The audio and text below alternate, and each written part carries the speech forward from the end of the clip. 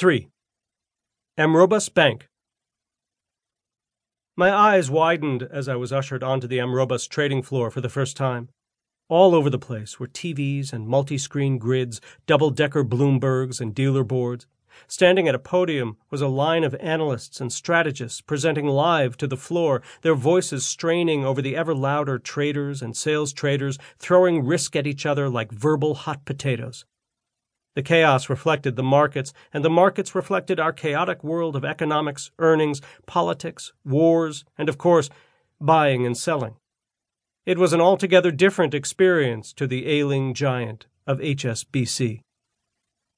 At one end of the floor was the back and middle office. They were a long way from the action, and I never went down their end. Next was the IT department, the research department, the equity derivatives department, EQD, the equity sales trading department, where I sat, and finally, the trading department. My role was unique in that I worked for both EQD and equity sales trading at the same time. Indeed, I was the link between the two worlds and had to keep them each informed of what the other was up to. Tanner, my EQD boss, had called the night before to explain that on my first day we'd be launching a new deal. EMI Music, he said. $300 million convertible bond? This is inside information, so keep it quiet. I had felt so excited at the prospect, but as I sat down at my desk for the first time, I realized I was way out of my league. 102 bid for 20. What's the axe? Chris, update. What's the axe? Just a second. Who is it? Highbridge. They need it now. Okay, done 20 at 102, leaves me 2 at 3. This was known as the gray market, a 10-minute period following the allocation of a new convertible bond issue when clients bought and sold excess positions to get what they really wanted, not just what they asked for. It was pretty intense, and I honestly didn't understand what they were talking about. Indeed, despite my experience at HSBC, it took me months to become proficient in the language of trading. That is, to utilize the semantic and perspective idiosyncrasies to convey positions and needs in a concise and unambiguous manner at high speed. And until that day came, I got burned many times. For the first few hours, neither of my bosses came over to say hello.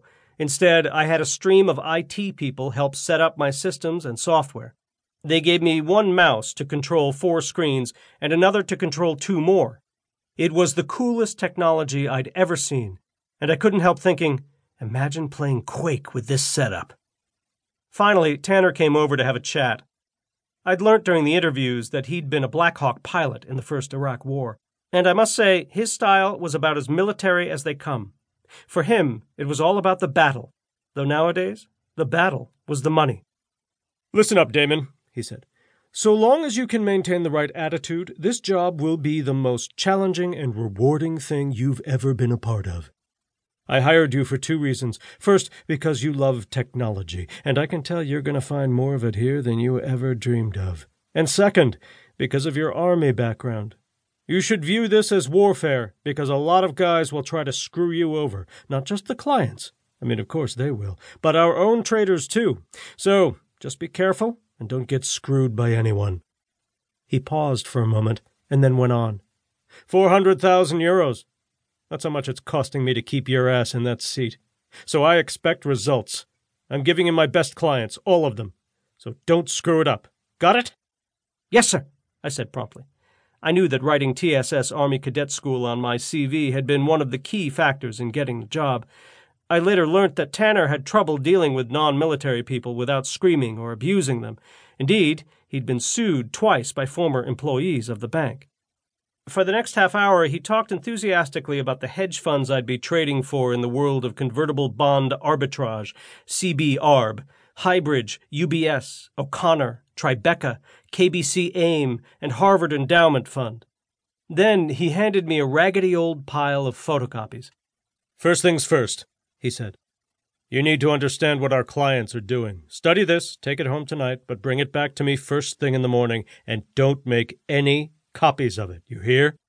He glared at me like death. I'd have sooner swallowed broken glass than defy him. After he'd gone, I set about carefully studying the document. It was written like a thesis, but it bore no university emblem or author. It was the kind of thing you could never have found on the internet.